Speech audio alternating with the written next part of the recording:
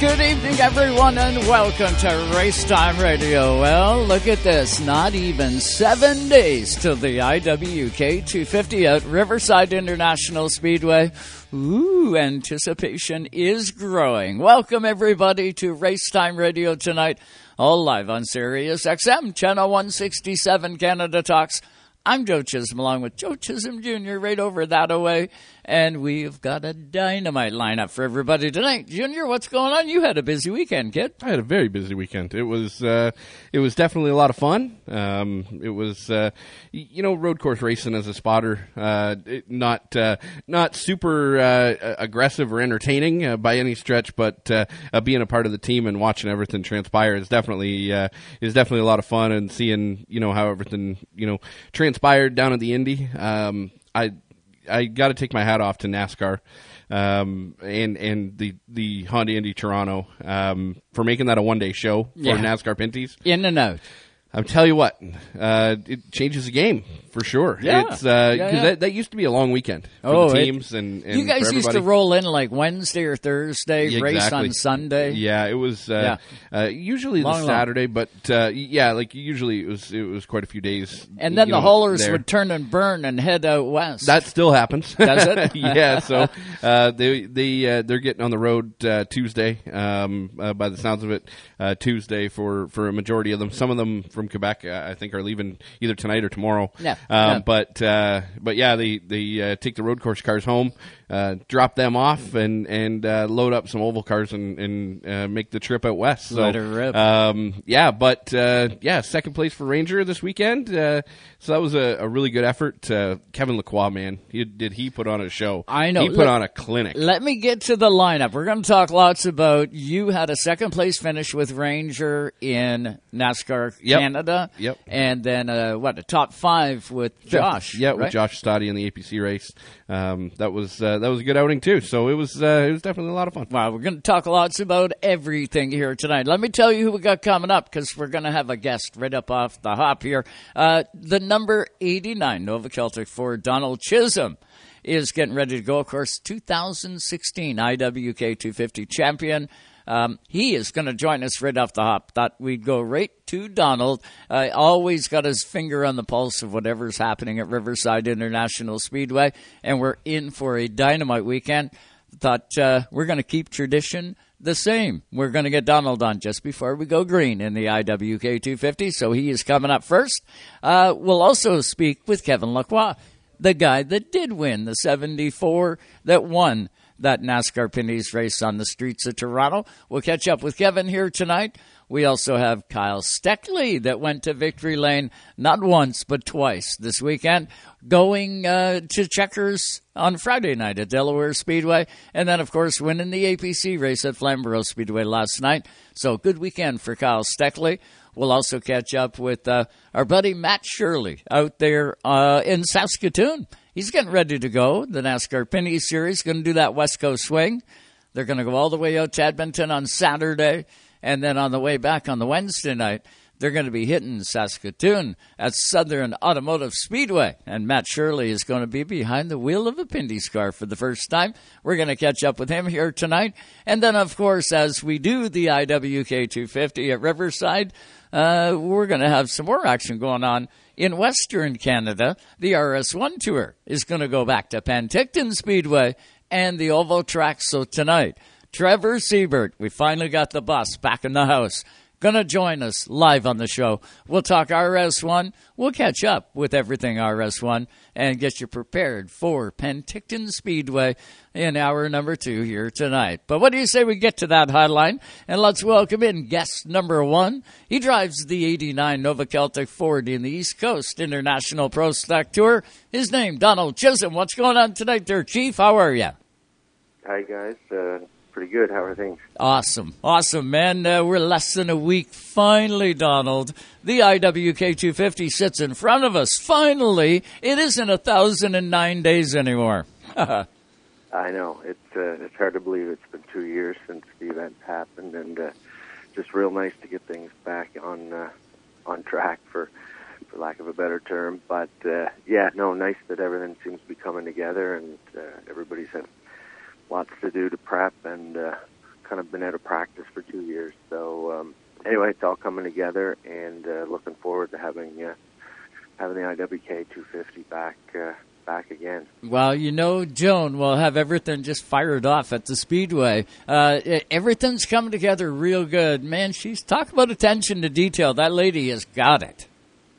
Yeah, for sure. Joan is extremely hardworking and very detail-oriented. So anyway, things will be in good shape by Thursday when things get rolling for the weekend, and hoping for a good forecast is sort of the last part of the puzzle. It's going to happen, Donald. We got some beautiful weather coming in. It's Nova Scotia, it's Antigonish, James River. If you don't like the weather, wait 5 minutes. It's bound to change at this time of the year. We've seen everything from a heat wave that would just about melt us down. I remember that about, 5, 6, maybe even 7 years ago. It was so bloody hot. Man, I couldn't believe it. And then, we've had other days that have been just absolutely gorgeous T-shirt weather. You get a mix of everything when you're out there on James River. We're in for a dandy. This IWK 250, with everything being dark for 2 years due to COVID, the anticipation for this IWK 250 has got to be at an all-time high. Yeah, I think so. Like, lots of buzz about the event, and, everybody seem to talk to is excited about it happening again. So the ticket sales are good, and campsites are going pretty quickly. I'm not sure we have any left, to be honest, but it's just nice to see the support and people anxious to get going again. Hopefully we'll have nice crowds on the weekend, and everybody will enjoy themselves and some entertainment. Well, we heard from Mike Skinner here just, last week on the show? Was it last week, Junior, or was it the week before? Last week. We had Mike. I got to ask you, Donald, what were you thinking when you got Skinner to jump in that Cat for Kids car? I'll tell you what, this guy is he's not one sitting on the sidelines anymore. I know he is not in the truck anymore as a champion, but he does run short tracks. He does run in asphalt race cars. We got a good NASCAR guest coming in this year. He's going to be a tough cookie, I think. Yeah, I think so. He's got lots of experience in this type of race car, and I know he's got quite a bit of experience at New Smyrna in this type of car. So, not completely dissimilar racetracks, a little shorter, obviously, but similar. So that's interesting. So I think he's coming to win. We're certainly going to try our hardest to get him a car capable of winning. So that sort of starts Thursday night when we get him in the car and get a few laps under his belt. So, yeah, super people, and I'm looking forward to seeing them. And, I think he was in Alaska 2 or 3 weeks ago doing a similar kind of event in dirt cars. So I think he won a night or two up there. So, he's still got it, I think. No, I wouldn't doubt it. I think it's not going to take him long to get acclimated, Junior. He'll get behind the wheel of that race car and away he'll go. Oh, absolutely. I've seen Skinner do a lot of crazy things. Like you said, at New Smyrna Speedway, in a late model. Don't and it's poke always the been, bear. No, Don't poke exactly. the bear. Yeah, no, for sure. That's one thing. It's he's definitely not shy. He's one of the most aggressive late model drivers I've ever seen. And, I've seen him put the car where it's not supposed to go and come out the other end smelling like a rose, and that's what the fans pay to see, and it's definitely going to be a lot of fun to see how everything transpires. Obviously, the IWK 250 is iconic, right? It's everything that you want it to be, but I think he's going to bring a little bit extra flair. Not that the other drivers haven't. Right. Every one of those drivers can wheel a race car. It doesn't matter what type of race car it is, but definitely Skinner. I would put him in the top 5 of the most fun to watch in a short track race. Yeah. In my fan base in my head. I think that he's just a tremendous amount of fun to watch. I think back to, I'm going to say 2017 when he drove with Jamie Skinner, and he drove the 5, it was the TRD looking car with the white and the black flames, and man, did he put on a show at Speed Weeks. But it's if you can get around New Smyrna, you can definitely get around Riverside, and it's going to be a lot of fun to watch. Donald, how have you been? It's more about you being Dad Donald than Driver Donald nowadays. How is it on the car owner side? It's going well. We haven't done every event this year, but yeah, we now have two girls. Both Emily's been at it for a few years now, and Shelby decided she wanted to give it a go this year. So we're testing the waters with Shelby, and I think we've run 3 events with her. So Emily's run not all, but most of the events, but it's going well. Shelby's learning, so she's in the beginner Bandolero class at Scotia Speed World on Friday nights, and there's probably 7 or 6 to 7 of them most evenings, and they go out and they are exactly what they say, beginners, and everybody's out there trying to learn. So that's been a lot of fun, and Emily's having a pretty solid year, good year, and in her division, the outlaw division of the Bandolero cars at Scotia, it's an extremely competitive series. Like the kids in that group are fast, and it's probably one of the better shows, or in my opinion, the best show of the night at Scotia Speed World. They really do race hard, and I jumped in Emily's and made about 3 laps at Scotia one day. Nah. And it was the roughest thing I've ever driven in my life. I don't know how they can even see. And anyway, I certainly got lots of respect for what they're able to do in those things, for sure. That's funny. I think back to the summer shootout. I watched a little bit of that, and they had a couple of adults that got in, and they said they needed a mouth guard because the teeth were chattering going across all the pit stalls. I could just imagine at Scotia. You see them hopping all over the place. It would definitely be bumpy. Yeah. It's nuts. With all the shortages out there in the world, there's definitely construction supply shortages. It seems like every construction company out there is a little bit on the backlog. So have you had to order, the extra shop space now? Are you going to put a big addition on? Because Bandoleros are easy. So you've got, you can park like 2 of them where a late model goes. But, over the next 2 years, Donald, you need more bays in the shop, right? So do you book that now, or like how does that work? I think we'll put that in the wait and see category for now. It's coming. Well, we'll see. We'll see. Yeah. Ryan, he's 6, so we'll see. We'll see if he's got interest in what in the racing when it gets to be that point. So well, we're a little ways away from that. So hopefully one of them will decide to play golf or something different at that point. Well, pretty soon you'll be able to have your own Chisholm heat race out there. That's right. The way it's all adding up. Kelly how's Kelly doing? Is she isn't pulling her hair out yet, or is she ready to get into a vehicle too? No, she's. Everybody's good, and it's good. Everybody heads for Scotia on Friday nights, and usually it's the whole gang, not everybody. But anyway, it's fun. So it's a good way to spend some time with everybody and watch the kids learn how to go fast. Well, this weekend, I know you're not going to be heading too far. You're going to be just up the road from Antigonish, James River, Riverside International Speedway, Canada's ultimate short track race, near and dear to our heart, the IWK 250. This one's going to be a barn burner. Donald, the entry list tends to grow a little bit. Each day we got guys like Dwayne Baker coming in from Ontario. You got some coming across the border. How's it looking? Have you heard of any other rumblings of maybe guys that aren't on the list yet that could be on the list? So I think the list is at 28 right now, and it's nice to see guys like Dwayne make the trip from Ontario and to see why Alexander come from Maine. So that's nice to see them, out of town faces for sure. So there's always the possibility of some last minute additions, but nobody that immediately jumps to mind, I guess, at this point. Mm-hmm.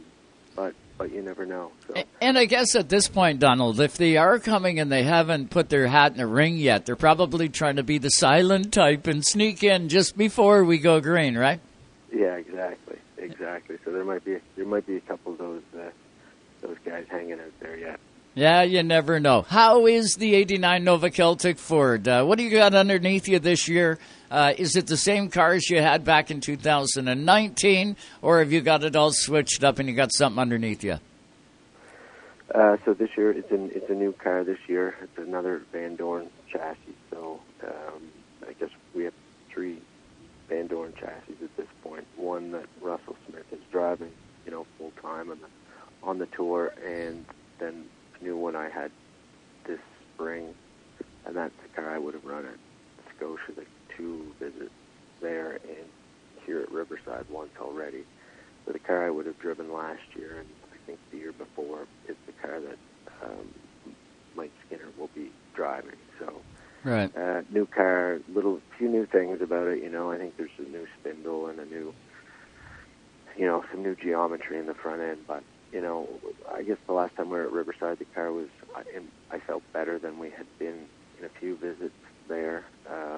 Maybe not quite good enough, but I think certainly a step forward from where we were. And I think we got caught up in a mess of one of the late cautions that occurred in that race we get into. So not a great finish, but the car was decent. So hoping Thursday night goes well, and we unload and test Thursday evening, and there's not a whole lot of rework to do in the shop on Friday. Yeah. I think Friday's an easy day, but we'll wait and see how that plays out. Well, Thursday's always a learned night, right? And not always do you learn a ton, but you always seem to pick up something. It's always a good one. Pretty well everybody that's going to run the race usually shows up on the Thursday night to get some laps in. It's probably going to ring true again this year. We got a great car count. We got a great situation. Like you say, Donald, we'll see what the weather does on the weekend. All of our fingers are crossed. This is going to definitely be a good one. Tickets are on sale. You can get tickets to the IWK 250. I say that you're best to get them if you're going to get them, because I've seen this race for, this is the 11th season, and I've seen this race go from, 3/4 of a grandstand sold out, and it happens. So I would pick up tickets if you're going to come. Get your tickets early. But, Donald, this is going to be a good one. I can't wait to see you back behind the wheel. You're going to make sure the brakes are good for 250 laps, right? We've seen them go real good for 150 and then all of a sudden develop a brake problem that one year. But it never happened to you again. Yeah, no, I think I remember that year for sure. But, no, and since then we've had pretty good luck with the brakes. So, I guess it's the same as always at Riverside. You just got to make your car, turn through the middle. It's better than anybody else is to make that speed to make speed at the end of the next corner. So it's just about a good turning race car. So Friday or Thursday evening we'll tell the early tale and then sort of take it from there for sure. Now, he is a driver. He is a driver. Just so everybody listening knows, that means that you got to focus on drive off, because he's telling you one thing, but he's meaning another, right, Donald? Yeah. That's how it works, right? You're not giving away trade secrets on the air here, are you? No, not trade secrets, but but secrets a little bit, I guess. Yeah, we'll talk about it. We'll talk about it by the campfire. Yeah, exactly. And George Kuskulik's all ready to rock and roll. Is he going to be on top of the box for you? Yeah, George will be crewing again, crew chief, and he's ready to go. I think our cars are basically ready to go as far as I know, lettered up, and the cat car for kids is wrapped up, and it looks pretty awesome actually. It's a super cool looking car, and just can't wait to see things on the track, I guess. What number is Skinner going to be? Is he going to be 22 this year? Yeah, so I guess that's what we've done historically, is whatever year it happens to be tends to be the celebrity driver number. So yeah, this year he's 22. Well, you're going to want to keep your eye out for that 22. If you're coming to the race, that and the 89 Nova Celtic Ford. 2016 champion. This guy knows how to get it done. Donald, we got to thank you for your time tonight on Race Time. Genuinely appreciate it. And, Bud, I can't wait to get out there and to see you guys. Going to be a lot of fun having Mike Skinner out there and Angie Skinner. It's going to be a hoot. Yeah, no, sounds great. Looking forward to seeing you guys as well, and safe travels, and we'll see you guys when you get here. Absolutely. That's Donald Chisholm, driver of the 89 Nova Celtic Ford in the East Coast International Pro Stock Tour. He is at Riverside Speedway on a regular basis. And, you see him at Scotia, you see him at Riverside. He always hones in and keys into that Riverside race, that IWK 250, the 150s that they run there. Donald keys into them. He wants to win those home track races. And I'll tell you, his fan base out there, incredible, Junior. When Donald pulls out, you'd swear to God, one of those Cup guys just pulled out. He does get a warm reception from the home audience. Yeah, and that is one thing that it's not just Donald that's got a huge fan base. There's a bunch of guys that have huge fan bases out there. Right? Oh yeah, it's pretty incredible. That's one thing that has always stood out to me. Quebec has. They support their Quebec drivers in a big way. So when we go to, GP3R, we go to Valley Junction, or we go to ICAR, anytime that a Quebec driver is mentioned, boom, the crowd just ignites. Yeah, they're in it. Ontario, I find it very intriguing. In the APC series, they did a wicked driver intro program. Did they? At Delaware Speedway. Oh, at Delaware, yeah, where the guys come down through the grandstand. And the crowd, sure, they were vocal a little bit. They got into it. But they didn't get after it for one particular driver, Yeah. It's not like there was boos and there was oohs and ahs. It was, just a round of applause, and it wasn't, you could tell, though, that they're working on building that fan base, because it was growing a little bit more than I've seen in a lot of years. But if you want to take notes, you got to look at that East Coast, because when they announced Cassius Clark, there's oohs and ahs and boos and cheers, right? Yes, and when they announced Donald Chisholm, it's big. Yep. And when they announce a lesser known driver, it's quieter. And you can really tell the brands that have built up. The drivers' names that have been built up. I think back to when Fleming. He had a monster fan base out there. He sure did, Johnny. And obviously it's been a few years since I've been there, but I imagine that a guy like Craig Slonwhite has really built up a big following of fan base. So it's definitely intriguing, because out there they definitely it's funny that you mentioned the Donald Chisholm part, because I do remember that. It's loud when he's announced in driver intros. He's definitely one of the most popular drivers out there. Sure is. We're going to hit this break. When we come back, the NASCAR winner from just the other day on the streets of Toronto, the 74, Kevin Lacroix, going to join us live right here on Race Time. Stay with us. We will be back.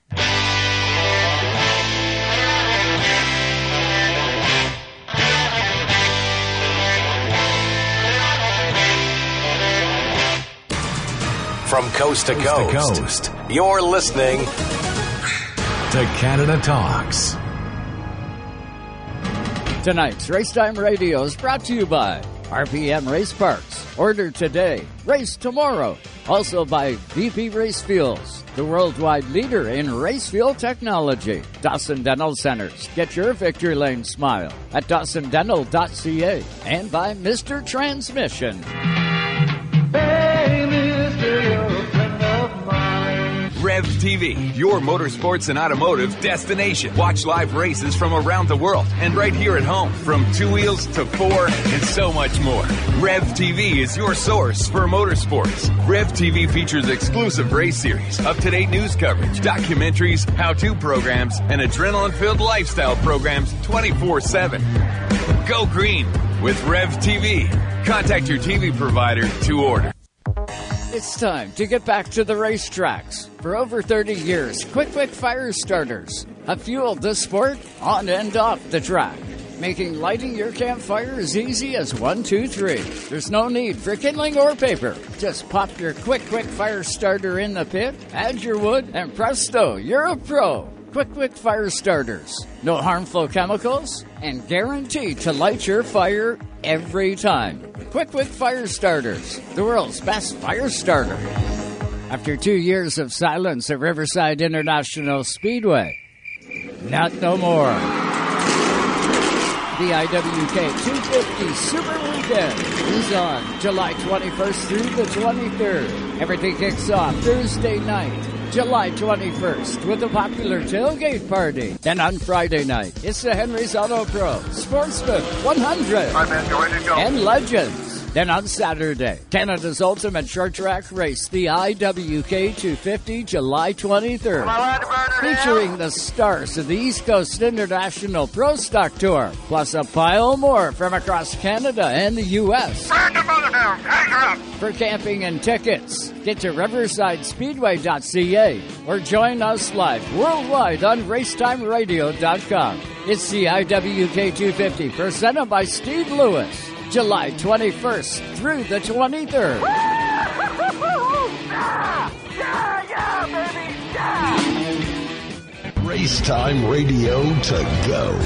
Streaming live or on demand at racetimerradio.com. Even though Napa is a nationally known name, nearly all of our stores are built from the ground up by local owners and families. People you might call neighbors will be here, there, and everywhere, doing what neighbors do to keep their communities moving forward. You stop by a Napa Auto Parts store, you can count on Napa know-how. Tonight's Racetime Radio is brought to you by Napa Auto Parts Stores, Port Hawkesbury, New Glasgow, and Antigonish, Nova Scotia, and by Canadian Tire Motorsport Park, celebrating 60 years at CanadianTireMotorsportPark.com. Taking you all the way to the track and back. It's Race Time Radio. Sirius XM 167. Now, here's Joe.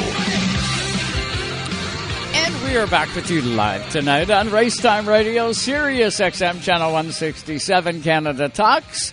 And we are going to have Kevin Lacroix come up on the hotline here. Junior, you guys had a great Honda Indy Toronto for the NASCAR Pinty Series on the streets of Toronto. It was Friday and a great crowd showed up. That was kind of cool to see. Yep, free Friday with the donation donation requested for Make-A-Wish Foundation. By all accounts, they raised a ton of money. They had an absolute great crowd show up. I don't know the numbers of estimated people that were there, but it was a huge crowd. Just a tremendous outing for the NASCAR Pinty Series. Really, the best car count that I've seen at the Indy for quite some time. 25 cars took the green flag, and 25 good cars took the green flag. Cool. It was definitely a lot of fun to be a part of, and I think that having it as a one-day show contributed a lot to all of that. So hats off to NASCAR and hats off to the to Honda Indy and everybody for putting that show on, because it was definitely it was a wicked day at the racetrack. Well, we got our next guest on the hotline. He drove his butt off and he won on the streets of Toronto. The number 74, Kevin Lacroix, joins us now. Kev, how are you? Congratulations on the huge win, buddy. Yeah, thank you very much. I'm very good. Yourself? Good. Man, oh man, you and Andrew Ranger trading the lead back a couple of times, and then that was it. 74 said enough. You ain't getting the lead back no more. I'm winning this, and you did it, buddy. You let that 74 dangle, and away you go, right to the front. You won it. Congratulations. Yeah, thank you. Well, yeah, it was. I knew I had a good car, so I wanted to take the lead early in the race and lead those laps and control the pace, so manage my tires, my brakes, and keep the car good until the end. And that's what we did. I was able to take the lead on the 2 laps after the first restart, and never looked back. So very happy about it. It's a good bouncing back like this after 2 tough races on ovals, last 2 races. Well, I'll tell you what, watching the race, I watched it on Flow Racing, and there was contact somebody made, and I can't remember exactly who it was, but they contacted the tire barrier and actually drug it out a little bit, and it was coming out onto the racetrack, and I thought, oh no, that's going to cause a yellow, and it was right near the end of the race, and I thought, man, if that yellow flag flies, it's going to change or could conceivably change the complexion of the race. But fortunate, it didn't come out. And there was a number of guys hit that same tire barrier. Can you remember coming around that particular corner? I'm not sure which one it was. It was turn 8. You come out of the turn, and did you see the tire barrier sort of hanging out there a little bit further? Yeah, well, it was, I think, corner 8 or 9. I don't know how they called it, but yeah, they were waving the yellow and red flag, showing there's debris on the track, and you're always looking. It's blind corners when you're racing on streets, and I was looking around and trying to see that debris, and when I saw the wall, it's already a tight corner over there. So with the tires being on the track like this, it was tight. It was very tight. Well, and there was, Kev, there was a number of times I'm watching the broadcast, and I thought this looks skinnier than it did in the past. And I don't know, maybe it was a camera view, but it did look tighter. In some of the turns, I went, wow, you got enough room for 1.5 cars, not 2. Yeah, all around the track. It's one of those tracks that every time we come in Toronto, I'm very uncomfortable for a few laps when we enter the weekend, and it's a kind of weird track. It's very tight. It's faster than other tracks we go, like a GP3R, like a street course. So it's faster and it's tighter. So it's kind of impressive a little bit for a driver. And when somebody takes the tires like this, it makes it skinnier, and it makes us nervous a little bit. Yeah, definitely. Absolutely. Kevin, obviously, over the past few years at the Honda Indy, it used to be notoriously bumpy. The track used to be very bumpy. And I think back to right before COVID, it's a race that you don't want to remember, but it was the race where you had to go to a backup car, and they had done the repave. And after that, basically COVID hit, and we took a couple years off. How did the track feel? Was it very slippery for you? Was there a lot of slippery spots on the racetrack, or did you notice the bumps kind of coming back? Well, how was the racing surface for you as a street course? It's surprising how much it changes, year after year. Sure. Yeah, well. We're in Canada, so I guess the icing, frost and defrost made it work, and the bumps were back again on the street. So no, I remember in 2019 when they repaved the circuit, it was very good. It was faster, and then this weekend it was a lot more slippery, and also the braking zone we had to brake earlier because of the bumps. So it was a little bit tougher, but our cars are, they ride smooth. We get stock cars. We're not in Indy cars, so for sure, it rides smoother. But for sure, it makes the braking zone longer and the corners slower. But I think it's more. It gets us more, challenges. Obviously, with you on street courses, Kevin, and road courses, you are in the dominant category. There's a handful of you guys that are spectacular on all of them. Does this give you a different level of momentum heading into GP3R and iCar, and as well Mosport heading in towards the end of the year? Does this change your level of momentum? Obviously with a couple of bad oval races. It was a hole that you kind of had to dig out of. But does this change your momentum heading into the rest of the year? Yeah, for sure, because my last win in Toronto was 2017, and then my last win in GP3R was also 2016. And the last time I won on road courses was when it was raining, so where I performed really good. But on the dry, on a street course or road course. It was kind of a long time ago, so it feels good to get back on the first step of the podium for first time on normal conditions, I would say, on the street course. Well, now you get a chance. You love running on ovals, and that's what you're going to get a chance to do next. You guys do your Western Swing out to Edmonton, the tight, confined space of Edmonton International Speedway, and then into Saskatoon to Sutherland Automotive Speedway, where you got a little more room, some more banking to play with. What's the thoughts heading west? Looking forward, I'm happy that the first one is Edmonton. That's one place we finished second once, and we had the fastest car that day. And other few times we were fast, but had bad luck. So I think we're fast there, and we just need the luck on our side, I've calmed my nerves a little bit. But so I'm happy to go to Edmonton first. We perform better there and try to build momentum. And Saskatoon, the same thing. We never had really good luck there. So, we'll try to fight to switch it around or, get the luck on our side. But looking forward, and maybe, like I say, if we have a good result in Edmonton, we can build momentum with this. Well, whatever you used as a lucky charm for Toronto, I suggest you keep it firmly planted in that 74 car because it obviously worked. The crew worked fantastic. So did you. How about the sponsors on that 74 car? That beautiful red machine is looking fantastic. Yeah, well, ESR Wheels joined the team this year with us.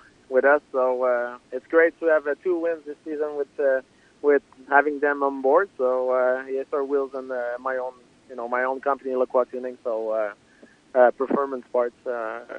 It's great to have win for the team. Well, you got them tuned up, my man. You did a fantastic job in Toronto. Good, safe travels now west, and good luck at Edmonton. Go get them. Yeah, thank you. You betcha. That is Kevin Lacroix, driver of the number 74 in the NASCAR Pinty Series. Did a great job at that race. Second win. Correct me if I'm wrong here, but he's the first double winner this year. Yeah, I think. Yeah, he'd be the first double winner. Yeah. I think. Yeah. But when you look at Kevin Lacroix and Andrew Ranger and Dumoulin, and Tagliani, you have to put them in that same category. Dooms was right there. Dumoulin was right there. He was right there. He just kind of maintained the gap. The 27 seemed to be able to get to the back bumper of the 74 pull back out. Yeah. It seemed consistent that way.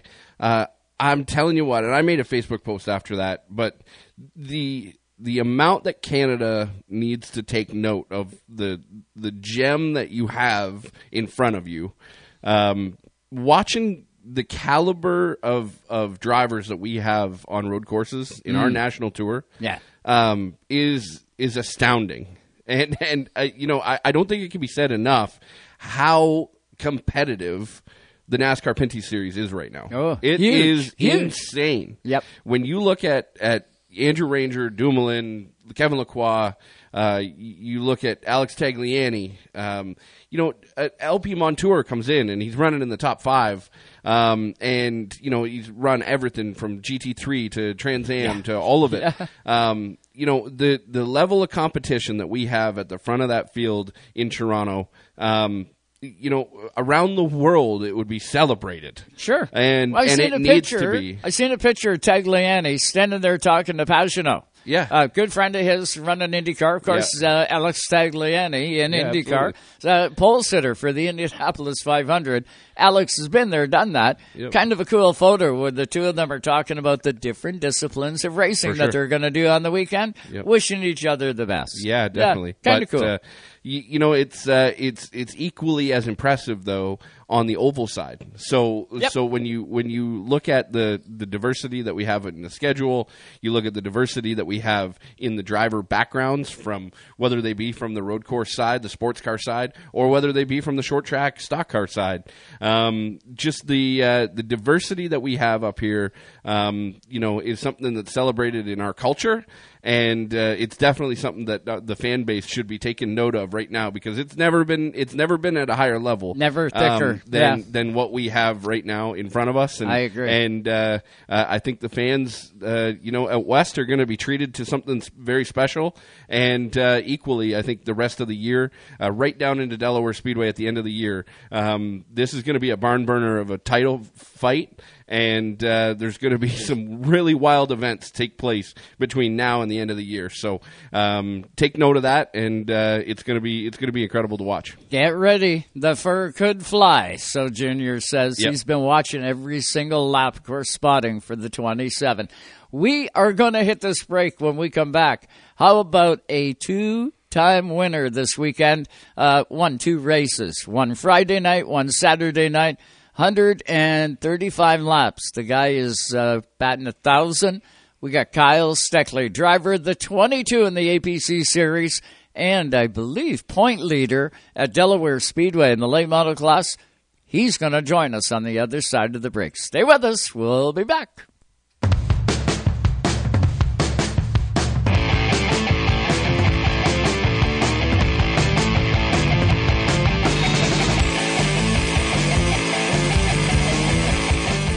It's time to get back to the racetracks. For over 30 years, Quick Fire Starters have fueled this sport on and off the track, making lighting your campfire as easy as 1, 2, 3. There's no need for kindling or paper. Just pop your Quick Fire Starter in the pit, add your wood, and presto, you're a pro. Quick Fire Starters. No harmful chemicals, and guaranteed to light your fire every time. Quick Fire Starters, the world's best fire starter. Rev TV, your motorsports and automotive destination. Watch live races from around the world and right here at home, from 2 wheels to 4 and so much more. Rev TV is your source for motorsports. Rev TV features exclusive race series, up-to-date news coverage, documentaries, how-to programs, and adrenaline-filled lifestyle programs 24/7. Go green with Rev TV. Contact your TV provider to order. Tonight's Racetime Radio is fueled by AP Race Fuels, the worldwide leader in race fuel technology. If you're a Springsteen fan, you just found the promised land. Hear rare interviews and performances. Live concerts. Is there anybody alive out there? Celebrity guest DJs. This is Rob Lowe. Hey, baby, it's Little Steven here. And more exclusives when listening to Bruce Springsteen's channel. Welcome, Bruce Springsteen, to E Street Radio, your home away from home. Great to be here. E Street Radio, Sirius XM Channel 20. No one else. Only you. Mr. Never Say Die. Your 8-year-old car running like new? That's all you. And your friend, Mr. Transmission. Transmissions. That's their specialty. Over 350 different types, making Mr. Transmission Canada's undisputed transmission and technology expert. Book your free multi-check inspection at your local Mr. Transmission to keep it running smoothly. How long will your car last? As long as you want it to. Thanks to your friend. Hey, mister, you're a friend of mine. After 2 years of silence at Riverside International Speedway, not no more. The IWK 250 Super Weekend is on July 21st through the 23rd. Everything kicks off Thursday night, July 21st, with a popular tailgate party. Then on Friday night, it's the Henry's Auto Pro Sportsman 100 All right, man, you ready to go? and Legends. Then on Saturday, Canada's ultimate short track race, the IWK 250, July 23rd. Featuring the stars of the East Coast International Pro Stock Tour, plus a pile more from across Canada and the U.S. Burn the mother down. Hang her up. For camping and tickets, get to riversidespeedway.ca or join us live worldwide on racetimeradio.com. It's the IWK 250 presented by Steve Lewis, July 21st through the 23rd. Yeah, baby. Yeah. Gentlemen, start your engine. Welcome back. Race Time Radio. I think I like it too.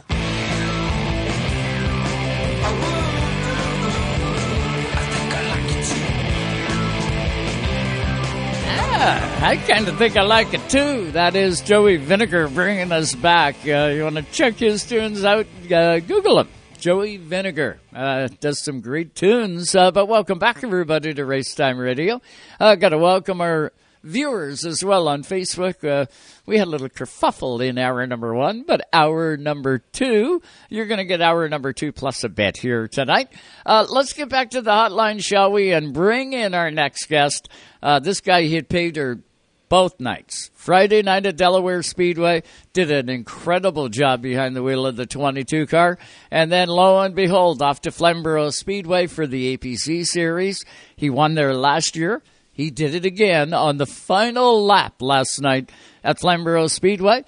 His number is 22. His name is Kyle Steckley, and we got him on the hotline. What's going on there, Steck? How you doing, kiddo? Doing good. How are you guys doing? Fantastic. Man, oh man, you had yourself a peach of a weekend with a win on Friday night and another one on Saturday night. Good for you, man. Congratulations. Yeah, thank you. We had a really good car this weekend, and we were able to pick up 2 wins. So, yeah, it was a lot of fun, and good to get a couple more wins this year, and hopefully we can keep it going. Now, tell me, are those 2 different cars? You got a Friday night car for Delaware and an APC car. They both look identical, or is that one car that you ran in both races? No, it's 2 separate cars. We run one Friday night on Delaware and the other in the APC Series. So we had our Delaware car working pretty good and tried to get our APC car set up a bit more like our Delaware car, and we did that. We got it a lot better, and obviously we're able to pick up the win. Now, listen, I got to rewind the clock here a little bit to Friday night because I'm tuned in watching on Rogers. The guys do a great job. I don't want to knock them on that. I'm watching the feature event when you guys took the green flag, and I'm watching you and Cole. You guys were putting on a show, man, side by side, and all of a sudden Cole lost it on the high side of 3-4. What I seen was Cole lose it. I didn't see the 22 car drive up into him. Now, I even watched the replay, Kyle, and your wheels did not leave that white line on the bottom of the racetrack. If you had drove up into him, my friend, your wheels would have left that line unless the line goes up, which I don't think it does. And I know Cole was pretty hot on you, and even the announcers were kind of beating on you pretty good, saying that, from this camera angle, it looks like Kyle drove up into Cole. I don't think you did. I need your opinion. Did you think you did, or did you not? I don't think I did. You know, he was pinching me down pretty good, pinching me down. I got under him a couple laps earlier. They pinched me down. I got loose under him and lost it, and then got back under him and was just driving hard, and I was down all the way on the apron pretty much near the rumble strips, and he just kept coming down. I might have hit a bump and bounced a bit, but I really don't think I ran up into him at all, but I think it was just hard racing, and neither of us had any room, and that's what happens sometimes. From the position that I watched the exact same thing, and it's one of those things at a track like Delaware, you're kind of already yawed out when you get to the center of the corner, right? Like the car, the right rear is further out than the right front, right? It's just you're not sideways, you're not loose. It's just the way that these cars are set up and the way that they handle, and you know if you lose it by a little bit, you know, that can be, 2, 3, 4 inches further out with the right rear. I'll tell you, if Kyle turned the 73, a breath of wind would have turned the 73. No, exactly. If and that was the case. But that's exactly what I'm saying is that you're 100% right. It is a racing deal, and you know, it's on him equally because you guys are door to door. You know, it's on him equally to leave enough space down to the bottom. It's a racing deal, and even to be called an involved car, and I had this conversation with another guy who said, "Do you think he was an involved car?" And I said, "No, I don't, because in order for him to be involved, it would have had to be the nose." Or he would have had to slow down his momentum, and I said his momentum never changed, and he never, actually made contact with the front end of his car to the back end of the other. It was rear to rear, or even rear to door, And in that case, you're not an involved car. So it's just like if two cars come off the corner, one car gets loose on the bottom and crowds the other one up into the wall. Right. The bottom car is not technically an involved car if the guy deflects off the wall, because the yellow 9 times out of 10 in that case never comes out. Doesn't come out. Yeah. So it's it is what it is. There's no skin off your back, and obviously you have to have a short memory as a race car driver, and you go out there and put on a clinic. You put on an absolute show at Flamborough Speedway on how to race, not only how to race, but how to race respectfully. It's a short racetrack, and to finish that race up front with hardly any marks on your car, absolutely great job. And I think the crowd got every penny that they paid for worth of that ticket price. Just watching you come through the field, Kyle, did you know that you had that good a car? What lap did you know where you had a real good car under you? Yeah, well, we struggled throughout the day, really. I think we were like 9th in combined practice speeds and then qualified 7th. So we weren't sure how the car was going to handle, but we practiced on some older tires. So we were hoping it was going to be good on the long run. It felt stable, so we weren't really sure what to expect. But then we got up front, and I was running second behind Kimball there, and I felt like I had a decent car. And then I really found that we had a good car, and in contention for the win was around lap 60 when I was behind Gemmell there, and I was really just riding a lot of that time and just sticking with him and just staying a couple car lengths back from him so he wouldn't get away. And we had a lot of speed there, and the car never went away on that long run. So that's definitely where I found out. But it was a bit of a chaotic race too, with some racing hard, and I got to the inside of Kimball and then got shuffled up and almost went around and fell back a couple of positions, but it was a fun race. No bad blood between you and Kimball, right? Like or Gemmell. Was there any words after that the pass you made was a good pass? But you know what? It's short track racing too. Was there anything said between the two of you? Because that's a tough one, right? When you're leading it until the last lap, and then you get past and you end up coming in second. Yeah, we talked about it for sure. He's a good racer, and I have a lot of respect for him. And I was racing him clean, just trying to make something happen in those last 10 laps, and he was blocking the bottom pretty good, making it pretty hard for me to get under him. And I hardly got into him. I watched the replay again this morning, and I didn't think I really got into him. I just touched him a little bit, and he said he knew he was holding me up. He knew my car was better than him, and at the end of the day, it's just hard racing, and he would have done the same thing. 100%. One thing I am noticing in the APC series is, and I'm talking kind of throughout the middle portion of the race, and we noticed it big time at Sunset Speedway at the beginning of the year. Noticed it again at Flamborough Speedway the first time around. Noticed it in a huge way at Peterborough Speedway, and then we seen it again last night, where the car out front it begins to get really, really wide throughout the middle portion of that race, and it creates a long traffic jam. Right, it creates a long single file train.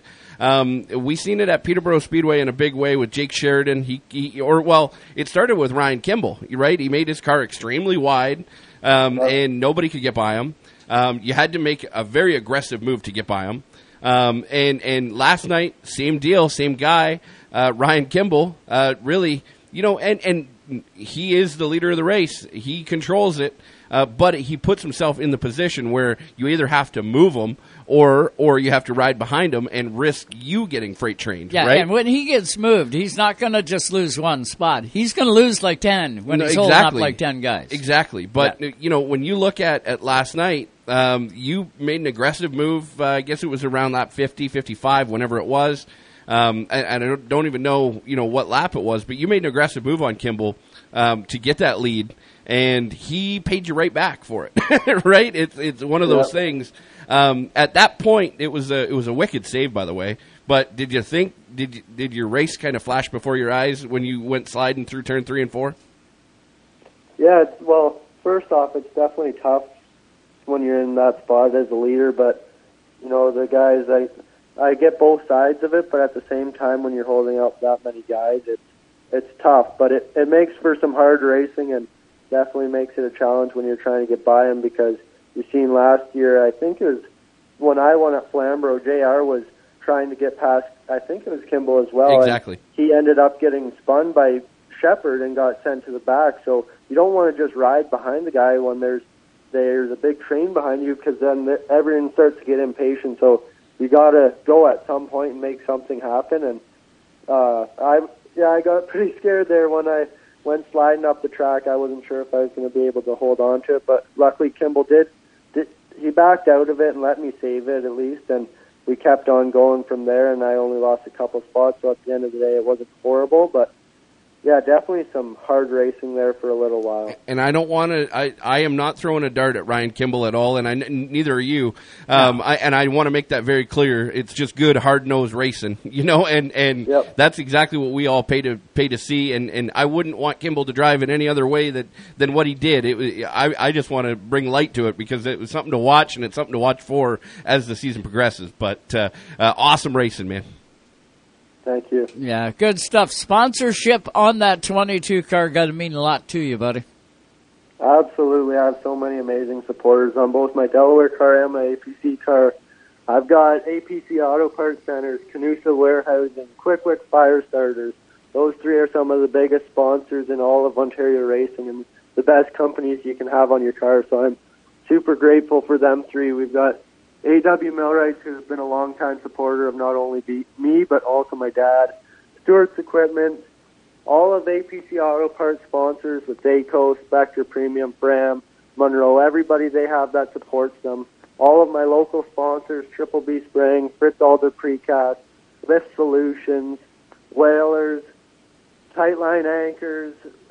We've got, who else we have? Schmidt Logging. We've got so many amazing supporters. High Fluid Race Products, Phoenix Electric, the list goes on and on, so I'm just so thankful. All my crew that helps me work on the car at the track and in the shop, and just everybody who supports me. I wouldn't be able to do it without all of them. Well, now you've earned the right. You know, of course, your dad is the NASCAR Pinty's multiple champion, Scott Steckley. Now you've earned the right to get into that Pinty's car. What's that feel like? You're heading west, my friend. Yeah, I'm really, really excited for the opportunity. I've been wanting to race in the NASCAR Pinty Series since I was probably 5 or 6 years old, going to all the races to watch my dad, and now I get the opportunity to do it. So hopefully we can have a good run and make the most of it, and I'm really looking forward to go to Saskatoon. I got a sneaky suspicion you're going to do real, real well, my friend. We'll keep your seat warmed up here. Sound good, Kyle? Sounds great. Thanks, guys. You betcha. That is Kyle Steckley. Watch for him in Western Canada. The 22 shall ride again. Will it be 22? I should have asked him that. It is. It is the 22. Yep. Yeah, well, Scotty's never going to give his number away unless it's to his son. Yeah, well, Cameron had it for a long time, but yeah. Well, Cameron and I was guess, the 22 who else? Petey Shepherd was the 22 car, too. Was he not? No. I thought he was. No, he was the 7. Oh. He was the 7. No, in a late model. Oh, in a late model. In a late model, he was the 22. 22, yeah. But not in the Pinty Series. Ah, there you go. You're right. The National Exhaust number 7. You are correct. Anyway, we are going to throw it back to Toronto, get you up to date on the news and highlights. And then hour number 2 begins. We're going to start hour number 2 off out in Saskatoon at Sutherland Automotive Speedway.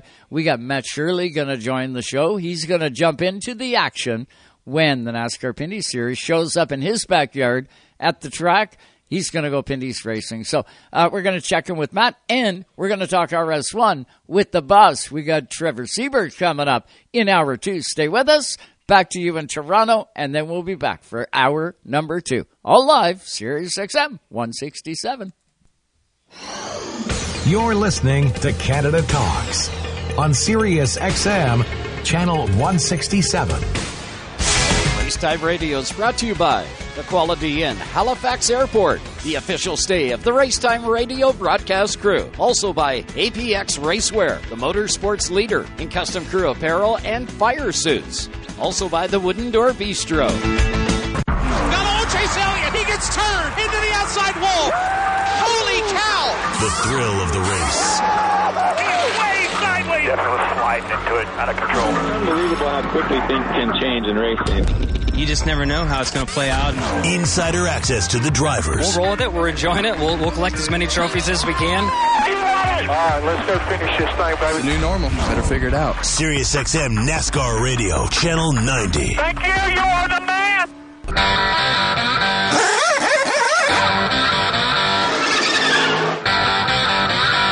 We're back with hour number 2 of Race Time Radio. With the two Joes. Here on Race Time Radio. On SiriusXM 167. Where Canada talks.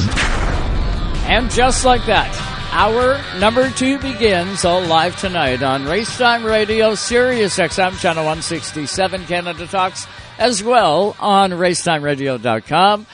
Still having a little bit of trouble there hooking up to our Facebook, but it'll be a setting that we're just not quite used to yet.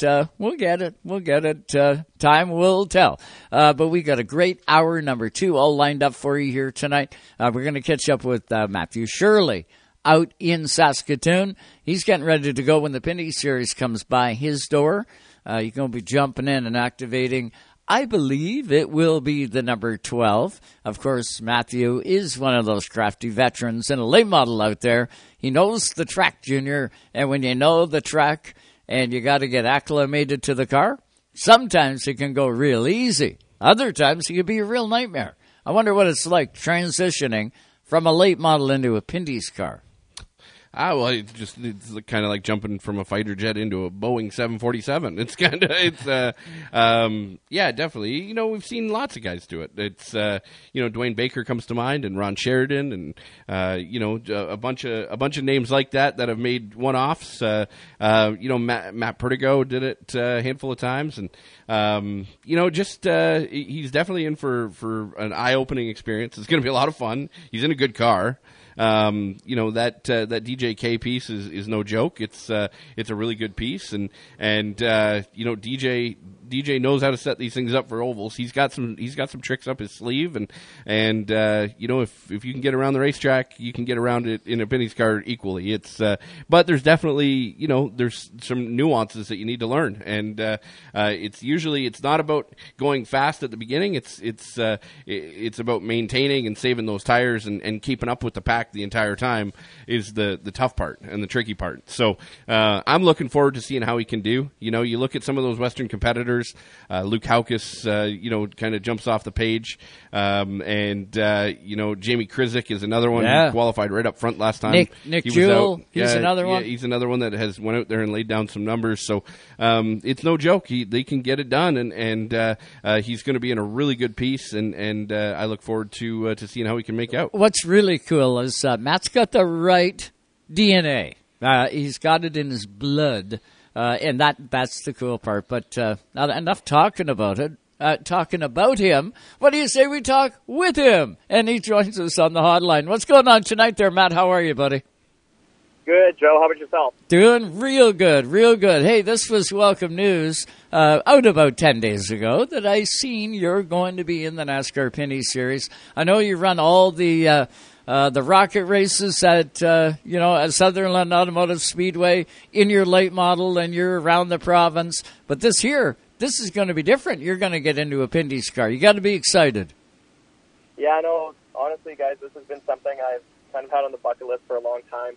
Watching drivers like Chantel do what she's doing in it, and like you guys were talking about some of the Western drivers there. I know my dad did it a couple of years. Nathan Wink's another one who was one that had a little bit of success out on the Western swing, and being associated with someone like DJ Kennington and having that car prepped by him is going to be surreal. Honestly, it's been like the last couple of weeks has been like a dream come true.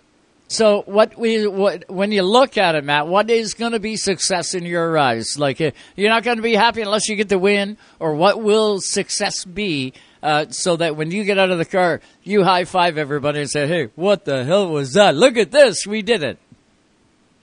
That's a very good question. Talking with my girlfriend, Camille, she's like, well, just being a part of the race is a huge success, and that it is. But the competitor in us always wants to do the very best we can. And we got some great partners on board, like Provincial Vodka and a whole bunch of other family and friends who believe in us in this process. So we definitely, when you talk about goals, we're thinking, I mean, top 10 would be great. I mean, but I just look at Cal Steckley just confirmed he's going to be in his NASCAR debut in Saskatoon. I mean, like you look at Tagliani, Lacroix, I mean, Mark, Anton Cameron, all those guys, like, top 10 would be surreal. Top 5 would be, like, really great. If I can get an interview with Todd Lewis on a podium, I'd probably be in tears. I don't know what would happen. Absolutely, man, and that's one of those things, right? On a debut weekend, you know, it's funny because your goals will change as the day goes on, right? You know, right now you think about all the different opportunities, and there's so many unknowns, but you know, it seems like after the first few laps of practice, you get a real good glimpse on how everything's going to go, and then you know, you make a few adjustments and you go the wrong way, you go the right way, right? It's you know, as the day goes on, your you know, your situation changes, and it might be for the good, it might be for the bad, right? And it's like a roller coaster ride as soon as you get into it, and that doesn't change if you've got 1 start or 199 starts. It's kind of the same way for everybody, and I you know, I absolutely love seeing you know, somebody jump in for the first time, and obviously the entire series loves it, right? When somebody new comes in, but it definitely does. There's got to be some pressure there for you, because you're not just a runner; you're a front runner at your home track, and you're going out there on your home track, which is it's a little bit of a different ball game. You know, you've got. Are you going to feel any of that pressure, or do you put that pressure on yourself already? Well, a little bit of both. It's kind of like when I talk about kind of like it's been a dream the last couple of weeks. I think it's really going to hit me eventually on Tuesday. I mean, the other part about it too is, I mean, I've gained some race experience over the years myself personally, but when we're talking about, you know, running a late model versus running a Pinty's car, I mean, the cars are totally different, right? Yep. And going in, first time I'm going to be sitting in it is going to be Tuesday when we're going to be at a car show, and then I'm going to be running the late model Tuesday night, and then the first time I'm going to actually drive the car is going to be on the Wednesday practice. So that part, I think, is going to hit me when the nerves are really going to hit there. But and then when you talk about pressure with, like, friends and family, I know, like, we have family coming out from all out of town to watch this because they know it's a huge opportunity, and as well, all of our sponsors, I mean, all of our competitors, too, are going to be behind us. I know they want us to have a good showing, and like you said, we'll know 10 minutes into practice. If I was talking to you guys, I'd let you know how confident I was. But it was really good being, I feel confident with DJ and the car.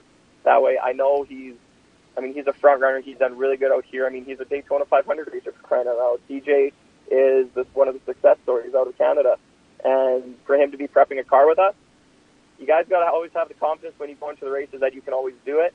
And I know we're going to have the car that we're going to be able to do something with it. It's going to be, let's see what I can do. Yeah, you're going to have actually a gun at a gunfight, and that's kind of cool. Yeah. And you said it well, Matt. You know, guys that you compete against, guys that when you guys put the brain buckets on at the Speedway, you guys are fierce competitors for that short window of time. But when you guys get out of the car, not everybody's friends all the time. You still have the ones, but I'll tell you what, when you go to get into this car, even the foes at the Speedway are going to become Matt fans, because you are actually representing not just you and your team and your sponsors, you're representing the whole place. No, that's exactly right. And honestly, I've always been a true believer is you're only as good as your competition.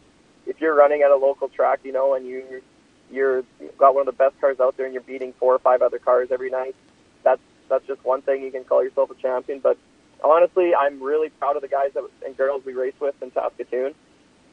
We all push each other week in and week out. And, I mean, we were able to have some success at the Rather 300 for our first time being there earlier this year, which was awesome.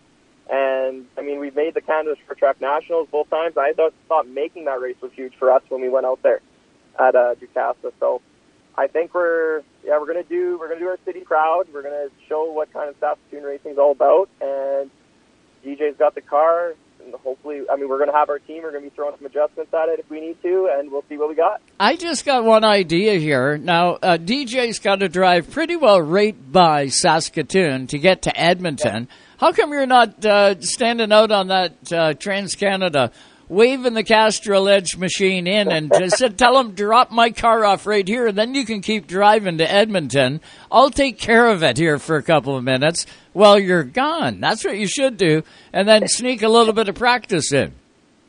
Well, they got that rule with the NASCAR, though, that you can't do a week out of practice in the cars. Bah, they haven't got eyes there, Matt. They won't have a clue. They're all going to be in Edmonton. No, we just made it public now, so now we're in trouble. I blew that plan. Sorry, buddy. Hey, as a competitor, I don't like to narc on people, but as a competitor, that's not allowed. I'm just going to say it right now. From the 27th, there's a formal protest already. Yeah. I drew it up. So I just, not... So much for support, eh, Matt? I like you as a guy. Just not that much, You're lucky.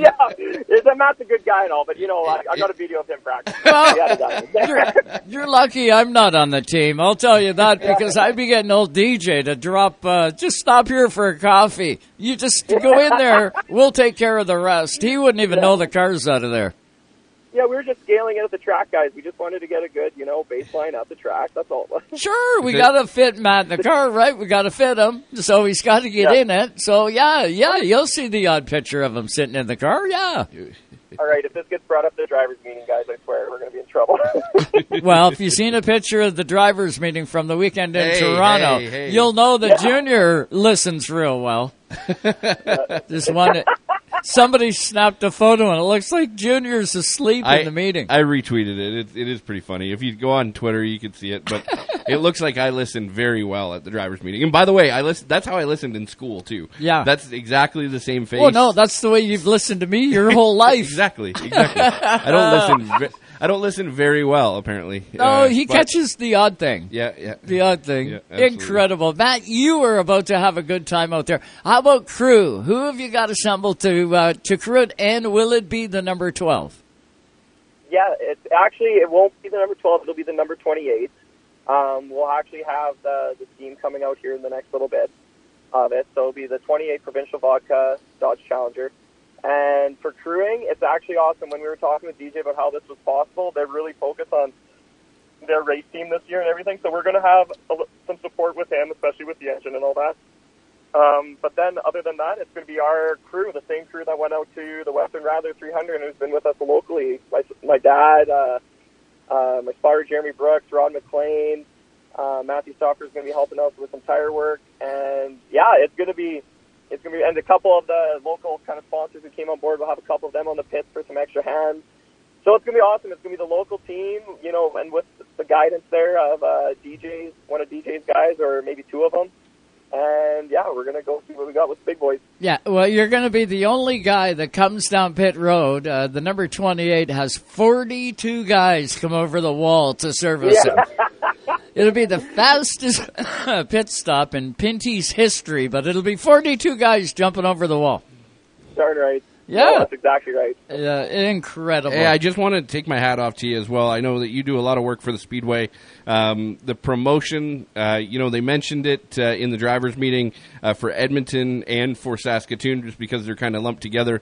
But they mentioned it at the Toronto drivers' meeting, all the work that both Edmonton as a track has done and as well Sutherland Automotive Speedway has done in promoting the event, not just having a radio ad that says there's a race this weekend, but actually going out in the community and actually promoting the event in a huge way. And I know that you're definitely not only going to be on track, but you're a huge part of that. And hats off to you and to the entire camp at your Speedway, because it means the world. You get the local radio station, you get the local TV stations, all of those different entities out there promoting the race that's coming up, and then as well supporting it out in the community. It means a ton, and it means a ton to not only to the people that are going to be there watching it, but as well to all the teams that are coming in, because that helps everybody. And so hats off to you and to your entire group over there for doing that. Well, honestly, thank you, Joe. I'll pass that on to them, because it's a whole group effort. Like the Saskatoon Stock Car Racing Association this year is celebrating 60 years of being an entity, and it's absolutely incredible to see what some of these volunteers put together. I mean, I've put in some time myself, being one of the young ones, but there's a guy, Al Bakke. He's been out there since he used to race on the track back when it was on 8th Street there in the middle of the city, and he still comes out, and he's our number one 50-50 seller. It doesn't matter. Al Bakke always sells those 50-50 winning tickets, and he's been with the association, my goodness, I swear, probably almost the full 60 years. It's incredible. Well, if he's always the one that sells the winning tickets, I know why he's the highest selling guy. Yeah. No kidding. He's got 50 years. You want to point him out when I get there? I'm going to buy a ticket from that guy. Yeah, I'll make sure I will, Joe. I know Al Bakke. I met him a number of times out at, back at the old Wynett Group Speedway and Auto Clearing Motor Speedway. I've sat down and heard many stories with Mr. Al Bakke. He is a dynamite guy. He wasn't there the last time I was out there for RS1, but you can bet your boots Al Bakke's going to be at that Pinty's race. Oh, yeah. I wouldn't expect anything less out of him. Yeah. Going to be dynamite. Matthew, good luck in the race. I know we look forward to getting your post-race comments. Hopefully sure. You hit all the targets, kid. If there's anything I know about you, you do perform. You do get results. And I know you're going to be a success out there. Good luck. Have a great race. And more power to you, man. It's going to be awesome. Awesome, guys. And thanks so much for having me on here. It's a pleasure. I'm going to tell our hauler driver to leave a day later so that we can just check on the way by, just to make sure you didn't get it. Yeah, he didn't unload it. Yeah. Never. Matt doesn't break Google, the law. Google and images. You proved something too, Junior. What's that? You weren't asleep in the meeting. You actually did hear something. Well, when they started applauding, that it woke you me up. I got it. Yeah. Matthew, you have a good one. Say hi to everybody out there, will you? Yes, will too. Right back at you guys, and we'll see you out west. You betcha. That is Matt Shirley. He is going to be in the number 28, not the number 12. You know him in the number 12 when you're out at Sutherland Automotive Speedway, but he's going to be in the 28, and that is a proven good car. We've seen that 28 perform before, Junior. Yeah, absolutely. And, it's, DJ owns the number, right? So sure. It's, the car that he's going to be in is a good piece. It's likely one of the 51 cars from last year from Rick Ware. Right. So it's, his second program is very strong. Looking forward to seeing everything come together. But, you can't talk about Saskatoon without talking about the Shark Lounge. Yeah. The Shark Lounge is a heck of a time. Yes, it is. Yep. It's been in there. It's definitely we've closed it down a couple times. Have you? It's definitely. It's a good sports bar. Yep. Yeah, absolutely. And you got to be careful because Denny's the fish right bowls, on the end. the fish bowls, they're not cheap for the whole night. It's just there's only an hour window where they're cheap. Right. They snuck up on us the one time. Oh, I wouldn't doubt it. They did. That would have snuck up on you a lot. Yeah. Okay. Thank God it wasn't my Visa card on that. We are sneaking up on a break right now. We're going to take the opportunity. So don't you go anywhere. We will be back. We're going to talk RS1, why don't we, out in BC. It's going to go green this coming weekend when we're green doing the IWK 250. They're going to be busy at Penticton Speedway. We're going to catch up with Trevor Siebert on the other side of the break. I got a million questions for Trev, and we'll hear all about it. It's almost like we're coast to coast. We are. Right? Imagine it's that. almost like Racetime Radio is coast to coast. We started out the night talking in Halifax. Yep. And now we're talking about BC at the end, huh? Imagine that. It's almost like you scripted that. Stopped in Ontario, Saskatoon, all the way Look through. at that. Look at us go. We'll be back. Come on, wake up, honey. I got a little money coming my way. We gotta get out of here. If you find me some cigarettes, little whiskey and beer. From coast to coast, you're listening to Canada Talks. No one else. Only you. Mr. Never Say Die. Your 8-year-old car running like new? That's all you. And your friend, Mr. Transmission. Transmissions, that's their specialty. Over 350 different types, making Mr. Transmission Canada's undisputed transmission and technology expert. Book your free multi-check inspection at your local Mr. Transmission to keep it running smoothly. How long will your car last? As long as you want it to. Thanks to your friend. Hey, mister, you're a friend of mine. Even though Napa is a nationally known name, Nearly all of our stores are built from the ground up by local owners and families. People you might call neighbors will be here, there, and everywhere. Doing what neighbors do to keep their communities moving forward. You stop by a Napa Auto Parts store, you can count on Napa know-how. Tonight's Racetime Radio is brought to you by Napa Auto Parts Stores, New Glasgow, Antigonish, and Port Hawkesbury, Nova Scotia. You can count on Napa know-how. AP Race Fuels, the worldwide leader in race fuel technology. Epic Racewear. Look, feel, be epic at epicracewear.ca. Now, a flashback in Canadian music history. Here's Eric Alper. Rush holds a special place in our hearts and in the record books. They've sold more than 40 million copies around the world. They have a star in the Hollywood Walk of Fame, inducted into the Rock and Roll Hall of Fame, and Officers of the Order of Canada. And they've released 24 gold records and 14 platinum albums, placing them 5th for the most consecutive gold or platinum studio albums by any rock band. From the high banks of Daytona, we cover it all. Ooh, that's going to leave a mark. And now, back to the Joes. Hey, shake and bake, Cal! Woo! Shake and bake! Here on Race Time Radio. And welcome back, everybody, to Racetime Radio. Love the sound of those cars whizzing on by, Junior. We're going to hear lots of that next weekend. What are you up to next weekend? Edmonton. Oh, Edmonton is next weekend. Yeah. Here I'm thinking that it's another week away from that. I leave on Friday. Jump on a Westbird. A Westbird, and away you go? Yeah, and head out to Edmonton. So you're going WestJet? I got a busy week, like... Is it WestJet or you Air Canada? I have no idea. Well, it makes a difference because WestJet doesn't tend to be canceling too many. Yeah, I don't know. Whereas Air Canada, it's kind of spin the wheel. Yeah, it seems like everything is spin the wheel at Pearson International Airport right now. Yeah, it's quite a place. I'm lucky. I don't know how we're going to do like our carry-on baggage. Usually you got to check a bag. We're going to be out there for a week, so I think what we're going to do You're going to need... a big bag. Going to need, for sure. Might have to break a couple rules on the way there, but...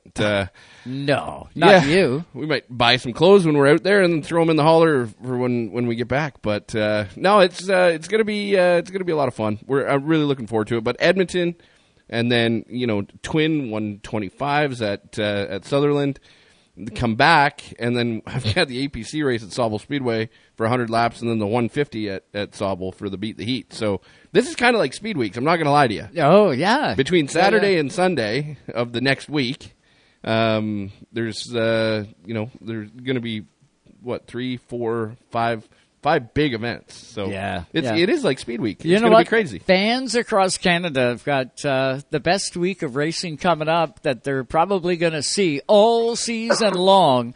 BC fans are coming off unglued. I can guarantee you that. For Penticton Speedway, RS1 makes its return to Penticton Speedway, that beautiful oval. And I thought it'd be a good idea to grab Trevor Siebert and see what's going on. We got him on the hotline. What's going on tonight there, Trev? How you doing, buddy? Hey, doing good, guys. Good to hear from you again. How's it going out that way? Excellent. Man, I'll tell you what, busy right across the country. We started out in Nova Scotia, and we're going to end things off out in BC tonight. And it's for good cause, man. RS1. Let's rewind the clock just a hair here. You guys kicked RS1 off at Area 27 with double features. You had Jesse Webb go to Victory Lane. You had Sean McIntosh go to Victory Lane. And then there was like a month, I'd say, maybe a month, maybe 6 weeks off. And then you rolled into Saskatoon. We were lucky enough to be there and do the RS1 Twin 100s live on Racetime Radio. They were dynamite races. We seen Noel Dowler go to Victory Lane. We seen Riley Siebert go to Victory Lane. So 4 races, 4 winners. I don't think you could ask for much better than that. It sounds like RS1 is matched up, Trev. I think we're doing a great job, in that department. Identically prepared cars. Everybody's running the same equipment out there, and unless you have talent that's running away from the rest of the talent, then it really is what we're trying to do. So 4 winners and 4 races. It's very exciting. I guess what I mean by talent, and it tells you that it's pretty evenly spread. The field's getting deeper every time we go out. You know, we had Cameron Haley come and join us last time out in Saskatoon, as you know. A really nice addition to the series. Jason White's on board this year.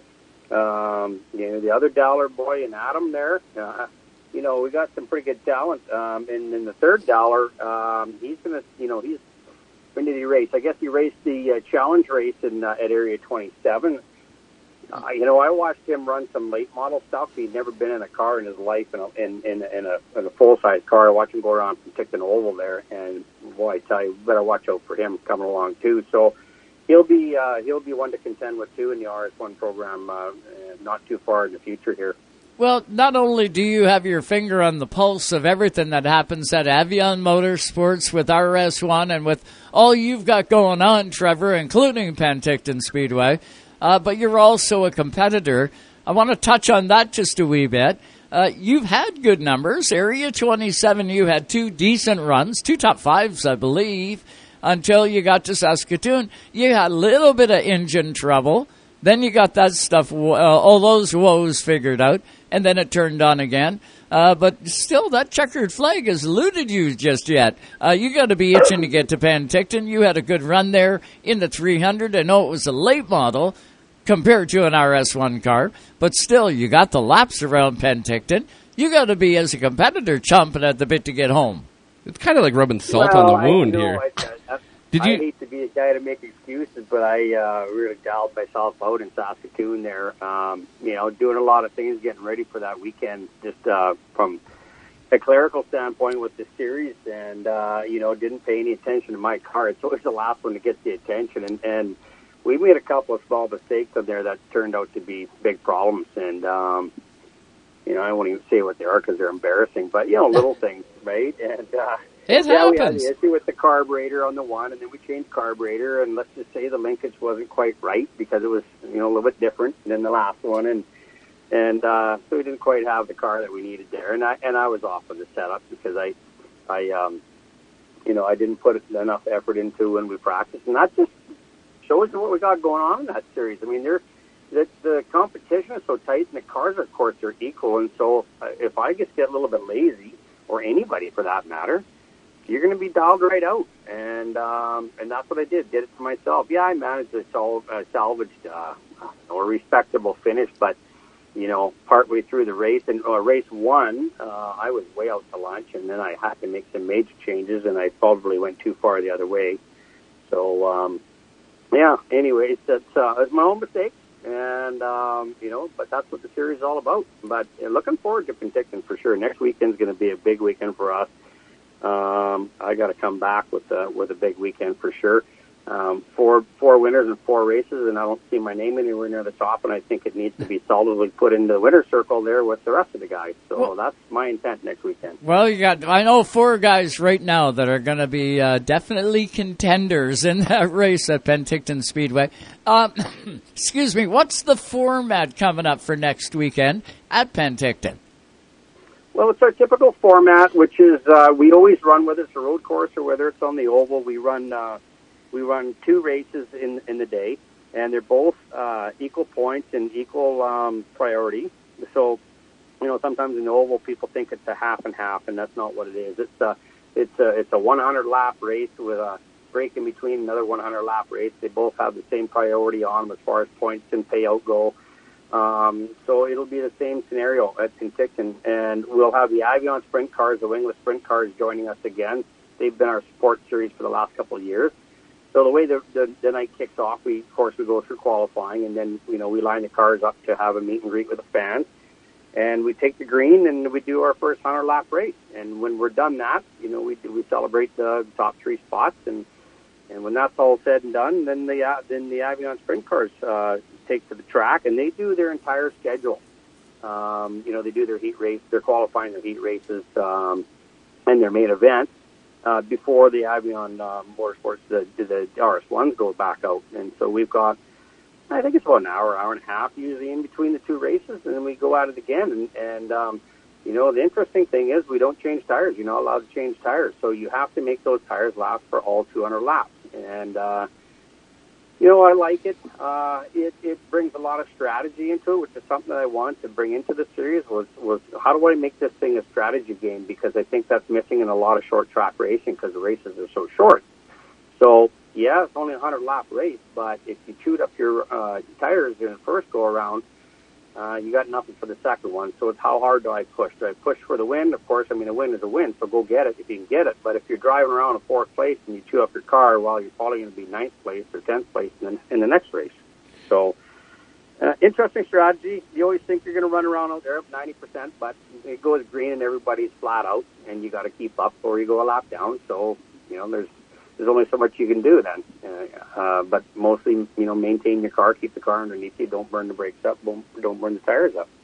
Trevor, one thing that I've wondered about that, and I've seen it kind of pop up in the SRX deal at Nashville. I want to say it was Nashville. It might have been South Boston.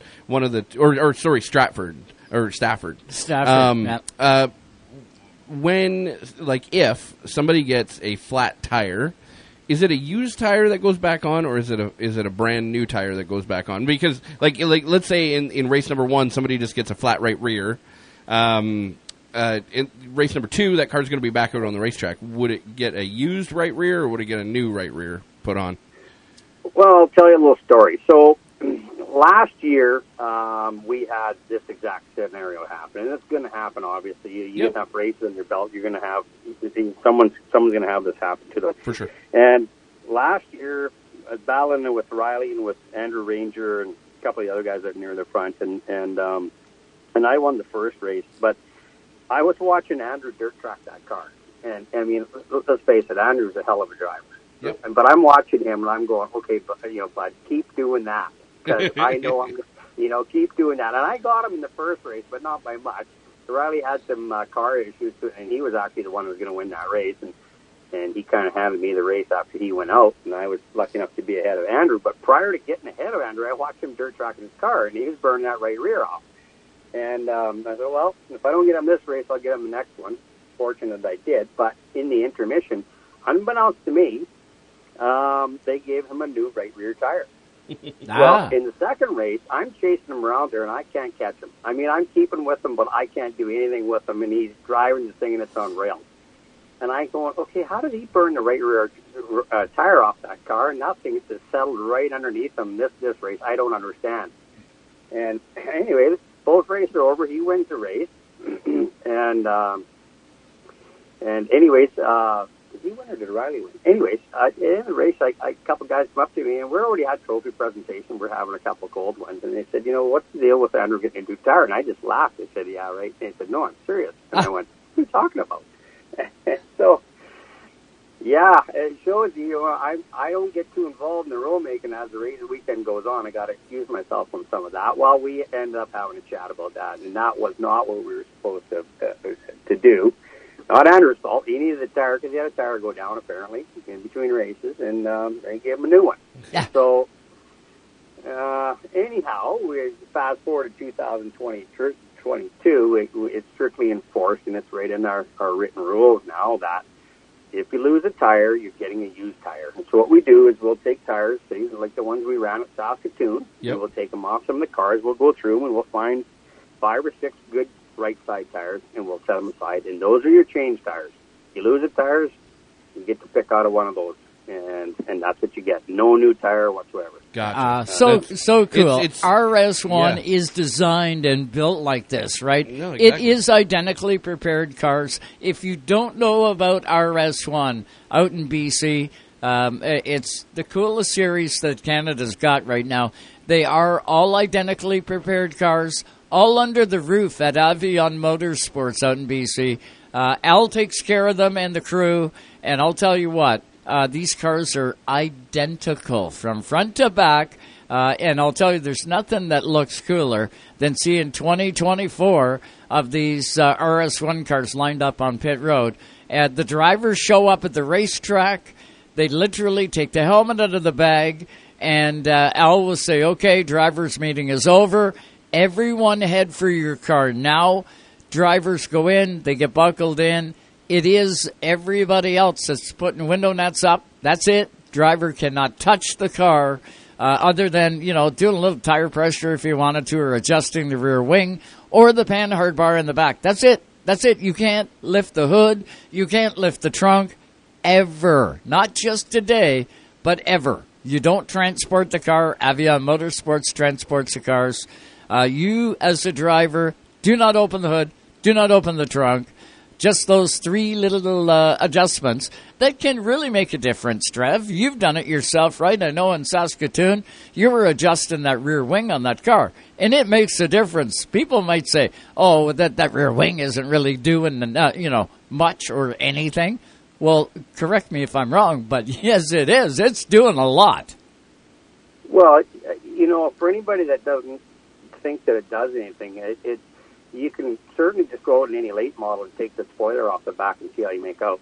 And I know one time I know it's a spoiler and the other one's a wing, but trust me, coming from a commercial pilot, I know all about wings, and I know the effectiveness that it has. And I did drive, Indy cars, and I did drive Formula Atlantic, and that was in an era, it just was kind of at the end of the era where you did a lot of your own things.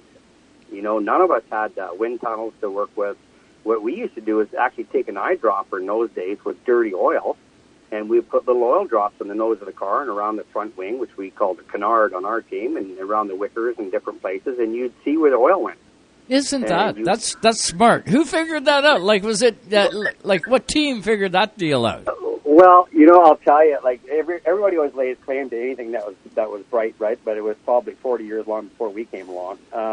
And I don't even remember where that particular one was, but we truly did that. We always had these little eyedropper, medicine eyedropper things, and we keep dirty oil in them. We put little dots on it. All you need is a little spot of oil, and of course it travels a mile.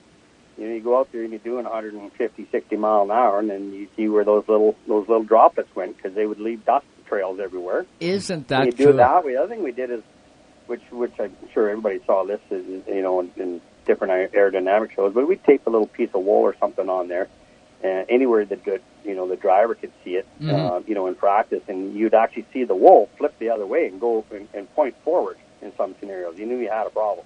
I watched a really unique video on, and I don't think it's on YouTube anymore, but it was on there for a while, and I don't think that they intended it to be on there, but it was a very well-renowned chassis builder, and they had GoPro footage from one of their tests. And they had little 1-inch pieces of yarn, like just taped all over the car. Right. And and they had GoPros on. Basically, you could see the entire car, and it was all stitched together, and you could see exactly what was happening. What was happening aerodynamically. To the air. And, it was really unique, but definitely 100% the big teams you're seeing it now. The teams in late models are putting effort into aero. Sure. Aero means a lot. Well, where else are you going to play, right? Exactly. You're they've got every tied down box with the sealed motor. up. Yep. They've got them into a thing where the aerodynamics are going to definitely come into play, because you haven't got much else to play with. And it's the same principle, right, Trev? Stick your hand out your window when you're doing 60 miles an hour, 70 miles an hour down the highway, as long as you don't get caught. Stick your hand out the window and feel the wind resistance, and that's just the size of your hand. Imagine what that wing or that spoiler or that, the word I'm looking for, the splitter on the front of those cars. It makes a huge difference. It absolutely does, and the splitter makes a really big deal. Of course, it gives a lot of downforce to the front end of the car, having the splitter on there, and so it's again, I learned all that stuff back on Formula cars, where you got to have balance in the car, and a lot of these guys are kind of learning that stuff now, where you flatten out that rear wing so you get straightaway speeds like at Air 27, where we're doing 160 mile an hour down the backstretch there. Well, the wings are most definitely coming into play, but you flatten the wing out so you get mile an hour, but now you've got more front bite than you do rear bite. You go into turn 2 down there, and thing gets a little bit happy on you. So, a lot of it's actually pretty cool, because a lot of it is still a throwback to the old days, where we don't have wind tunnels, and we don't really have no way of testing this stuff. I guess maybe you could put a You could put a zip tie on the shock, and just see how, if it's traveling further than it was before. You can play with all that kind of stuff, but it's actually kind of cool because it still leaves it up to the driver and your intuition a little bit and trying to feel the car and see if it changes. It absolutely does change, I can tell you that. It's just, okay, well, how far do you go, right? And we can change the height of the wing, not just the angle of attack, but you can move the wing up and down, probably an inch and a half, and then of course you can change the angle of attack, and then there's camber and cord in the wing as well. That for guys that have never studied much aerodynamics, so when it comes to wings, I fly airplanes and I studied that stuff when I was a kid. It just intrigued me, and so you look at that, and a lot of people I watch them, they run it like a spoiler. And I'm not saying it doesn't work that way. Maybe it works even better. But I do know you take an element, a wing element, and you put it in airflow at a certain angle of attack, and now if you give it too much, you'll stall it out. Yeah. And now you just got a sheet of plywood back there that's blocking air. I look at the guys with the sprint cars with the wings on them. Yeah. And I see the camber and the cord that they have in those wings. And then I see how some guys put them so steep that you need 900 horsepower to pull it down a straightaway. But I've often wondered why they run them as steep as some of them do, because it's got to be stalled out the entire time. Right. You know what I mean? And so if you know your aerodynamics, some of that stuff it really intrigued the hell out of me to look at how they run them. That doesn't mean I'm right. It just, I look at it and go, I don't know if they understand how that wing is supposed to work. That's right. And it's a balance, right? You're either going to give up downforce and move the wing up, I do believe. And when you do that, or knock the wing out of the air, you're going to gain speed, but you're going to lose downforce. It's a comfortable balance that you're trying to hit. Well, sure. And then you got, with a spoiler, you're going to most definitely get the spoiler in the airflow because it does travel down your rear windshield or your rear window. But now you got a wing there and you've got no spoiler underneath it. Where is that, what we call the boundary layer? Does it lift up off the window or does it stay closer to the car now? Does it get up into the wing or does it pass under the wing? So it's pretty interesting stuff. And, I don't know. We're all out there doing stuff. I can most definitely tell you the change I made in Saskatoon most definitely gave me more rear bite, which is what I needed. The car was super loose, so I made the Panhard bar adjustment that I needed to make, and I changed that. And when I think I said it that night that I threw the kitchen sink at it, meaning that I took the adjustments available to me, which were tire pressure, wing adjustment, and Panhard bar, and I did all three in a fashion to tighten the car up because it was that far off. And it helped me for about half the race till the right rear got hot again, and it was still too loose. And the only thing left, just to get technical, it's like, if I had all those changes, what's going on with the car? Well, I either got something that moved on the setup, or my right rear tire was mounted when there was a lot of humidity, and we had a lot of rain that week when we were mounting tires. And, of course, we don't run nitrogen. No, we run air in everybody's tires. So our tires can grow at 10 psi. Yeah. And if you've got a bunch of moisture in there with it, and maybe I just got bit by that. So, and the day of the Twin 100s drove us crazy, right? It was hot. It was cold. It was not cold, but cool. We had rain. It dried. It rained. It just dried up again and clear skies, and it got cool.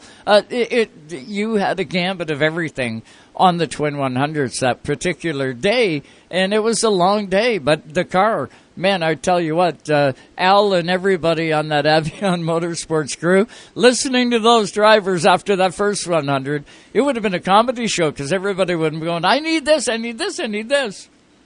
It was crazy, and you did mention it in your introduction there about on the rules of the Avion RS1 series, that we're not, as drivers, not allowed under the hood. You're allowed to work on your car with somebody present. So the Panhard bar, for example, you can do your own adjustment. We tell everybody that, but you have to have a chaperone, if you will, when you're underneath there. The wing, we let you do it because it's up top, it's visible. All the holes that are there and the slots are available. You can move it to whatever adjustment you want. So that one's straightforward. You're allowed to do that one. You're allowed to do your tire pressure, whatever you want. The Panhard bar, we do it, under supervision, and anything under the hood. So if you're bouncing off the racetrack, then of course we'll do the ride height and stuff like that. But But it's interesting because when you're saying, you can't touch your car, and that's absolutely right. But there's a caveat to that, and you're not allowed to take it home, but every driver is invited to come and work with the crew in the shop. Mm-hmm. So if anybody thinks that they're not getting a really good job done on a setup, or or maybe it's not set like everybody else is, or whatever, maybe we're not taking enough time with it, absolutely, the drivers are invited into the shop and they come and work with the crew. Whether they hold a wrench or just stand there and monitor and watch what's going on, just to learn or to help. Because you got to appreciate, we got some drivers that are talented drivers that can't hold a wrench. Right. That's typical in racing. And then you got the guys that are very skilled in both, and those are always tough guys to beat. I said it my whole life. If you can drive a race car and you could set up a race car, oh shit, that's a tough guy to beat. Yeah, absolutely. So you get guys that'll come to the shop and say, I really wish I could come to the shop. And you can come to the shop anytime you want. You can be there all day if you want. You do whatever you want. Well, you want to hang a body panel, you come on down. So you can do that. You'll be under our supervision, so you can't be doing something strange there. Right. But if you want to come down and read the gauges as we're doing your setup and all your alignment and stuff like that, then absolutely, then they can do that, because it is questioned. Once in a while, people go, how do I know I'm getting over? Come on down. Yeah, and that's the cool part about it. You got to check out RS1, and you can do that at aviamotorsports.com. You won't believe your eyes, and if you're a fan out in BC, you want to head for Penticton this weekend. Trevor, what's the best time to send fans to the track? What time's everything going to start getting generated on Saturday? So green flag is at 7 o'clock, but we do have, we do have our qualifying, I believe, is right around 6. I don't have the schedule handy with me right now, but we're going to have the cars parked after qualifying, like we did at Saskatoon. We're going to have them all lined up in qualifying order for driver introductions. You can come down, come onto the racetrack, check out the cars, bring the kids, have a look, talk to the drivers, get some autographs. We usually have some candy. We're hanging out, holding hand out to the kids. That kind of stuff. It's a real good family event. The gates are advertised to be open at 5 o'clock, so come on down early. We had an evening there last night. It blew my mind, and I think we'll probably have it again next weekend. I've said it before. Penticton turns into, you get this light switch in Penticton. That it's a tourist town that goes on about late June and goes off sometime mid-September. It's absolutely awesome. I got to interject that. Keep going. Yeah. Well, and the weather's on our side now. Finally, it's been a really cool spring. But last night we packed the place, and we're pretty busy in my contracting business right now. I didn't really have intentions of being there last night. I was going to skip that one, and I thought, I better go there and help the guys out, right? Well, it's a damn good thing I did, because I was a parking attendant until half hour after the race had started. They were lined up 2.5 kilometers outside our gate. Wow. Never seen anything like it. It was phenomenal to see. We had Hornet street stocks, and we had Hit the Pass with trailers on the back. That certainly helped our attendants. And we sold the place out. It was absolutely jammed. So we had live bands going on, a bunch of things. We had laser tag for the kids. We're going to do the same thing next weekend for the RS1 program. So I would encourage people to come early, get themselves a good parking spot, and get themselves a burger and a refreshment. And there's always something to do. Come down on the racetrack, come and check the cars out, and then you're not panicked to make sure that you're there for the start of the race. So for sure, come on down at 5. Racing's at 7. I hate having fans sit there too long, but I also hate having fans parked on the highway trying to get through the front gate. Well, and they're going to have a blast when they get to the Speedway. I guarantee it. What a beautiful short track. You are in for a great night at Penticton Speedway. RS1 Saturday, don't miss it. Trevor Siebert, we can't thank you enough for the time tonight on Racetime Radio. Good luck in the race. Maybe, just maybe, you'll be the guy we'll be talking to with a victory. Well, if you're talking to the winner next Sunday, I think you can put my name in that slot, because I'm not going there for anything but a win. I got to step my game up here. So put the challenge out to the rest of the guys. There you go. Challenge delivered. Trevor Siebert, good luck in the race, buddy. I can't wait to see you again. Thanks, guys. Always good talking to you. Thanks. You guys have a great night. Take care, You Trev. betcha. Trevor Siebert, everybody. RS1, you want to check it out. It's going to be Penticton Speedway this weekend. They will hit Area 27 again by the end of the year to wrap everything up, but you want to catch them. Catch them on the oval, catch them on the road course, and get to avionmotorsports.com and have a look. You won't believe your eyes. I don't care where you are in the country. If you want to get into RS1, it's possible, and it's what I would say affordable for what you're getting into. It is quite a deal. We're going to hit this final break of the night. Then I'm going to pick Junior's brain about the West Coast coming up for the Pinty Series. He's on his way. So we'll talk that. We'll talk IWK 250 on the other side. Stay with us. Poor pitiful me, roaming through them trees. Won't you help me out in the North Country? Underneath them pines, in the green plush scenery. From coast to coast, you're listening to Canada Talks. Racetime Radio is brought to you by the Quality Inn, Halifax Airport, the official stay of the Racetime Radio broadcast crew. Also by the Wooden Door Bistro. Even though Napa is a nationally known name, nearly all of our stores are built from the ground up by local owners and families. People you might call neighbors will be here, there, and everywhere. Doing what neighbors do to keep their communities moving forward.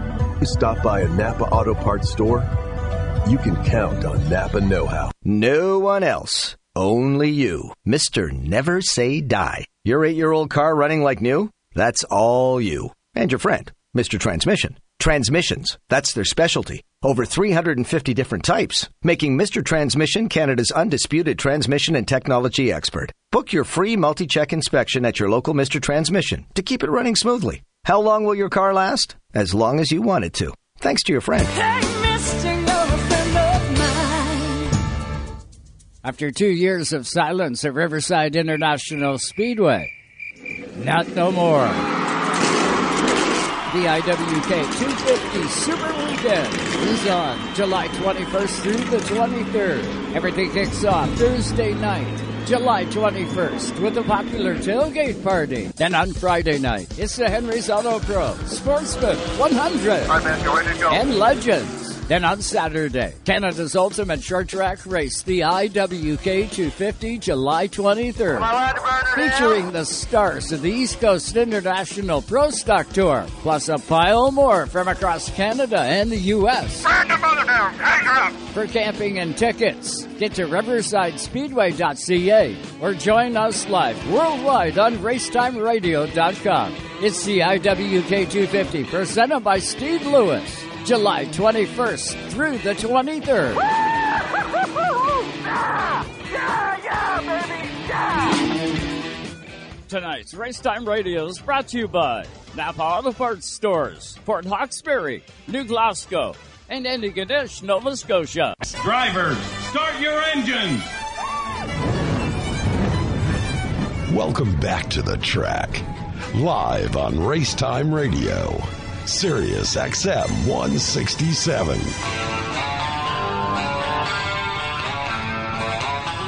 And welcome back, everybody, to Racetime Radio. So glad you could tune in tonight, all live on Sirius XM Channel 167 Canada Talks, as always, every Sunday night from 7 to 9 p.m. Eastern.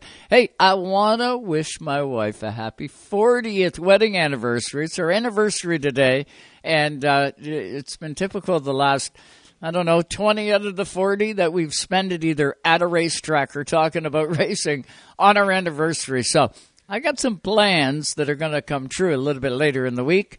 So our 40th is today, officially. 40 years ago today we wed, but we're going to celebrate it in a couple of days. I got an idea, but I wanted to wish my wife a happy 40th wedding anniversary. Also had a great time this weekend. Bob Smith, the GM of Eastbound International Speedway, snuck into Toronto to see the Pinty's race. And, Bob was here. Of course, Bob and I worked together at Eastbound. I was the race director out there for a couple of years back in 2017, 18. Yeah, 2017 and 18. Then I got cancer. And then I had to come back here and fight for my life, and luckily made it on the other side of it. But that's what I did out there. And Bob, a really good friend of mine, he came into Toronto, came up yesterday. We had a day to spend together. Got him in the Corvette, took him for a rip, went all the way up the peninsula, and did a little sightseeing with him. And we did stop out at Sauble Speedway. We were going to stop in there, and I wanted to introduce Bob Smith, the general manager of Eastbound, I was going to introduce him to John Carley, actually. Sort of pulled in the gate, just at the back gate there.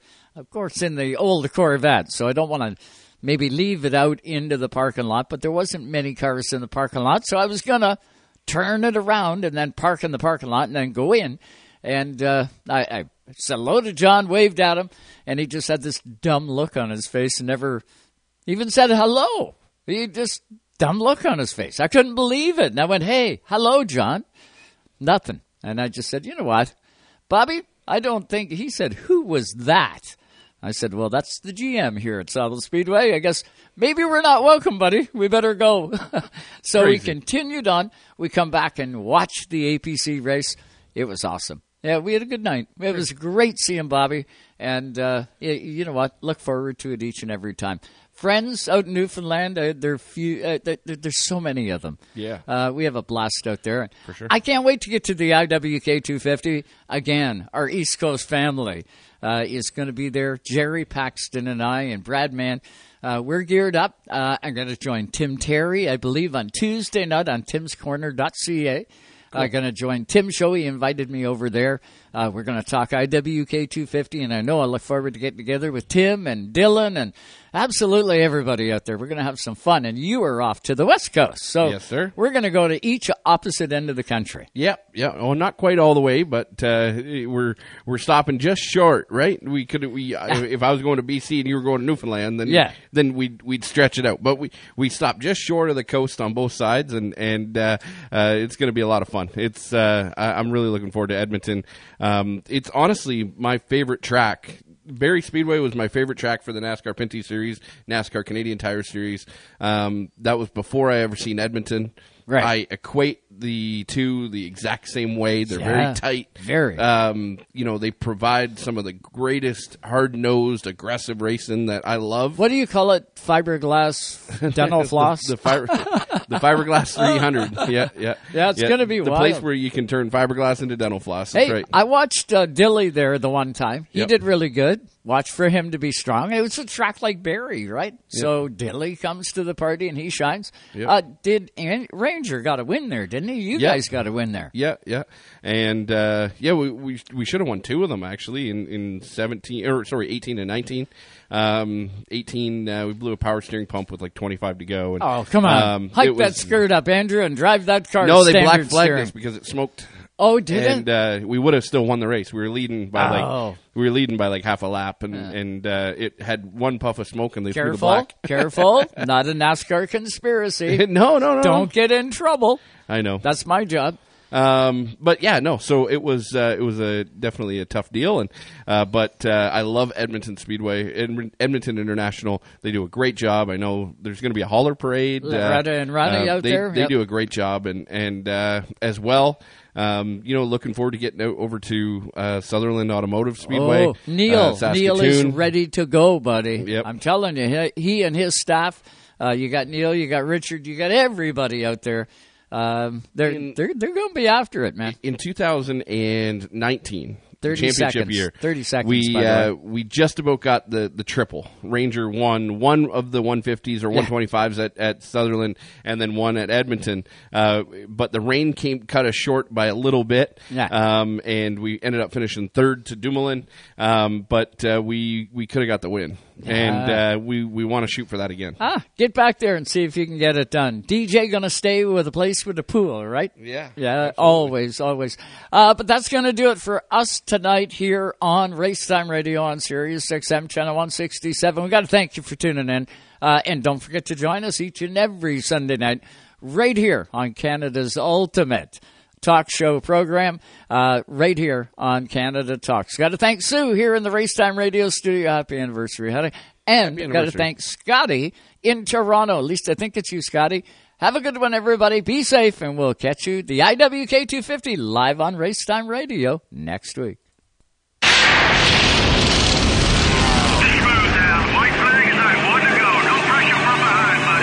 Thanks for listening to Racetime Radio. Visit us on the web at www.racetimeradio.com. We hope you'll join us again next time for more Racetime Radio. Come on now, dig. Exclusively on your home for the hardcore race fan. Excellent, buddy, excellent.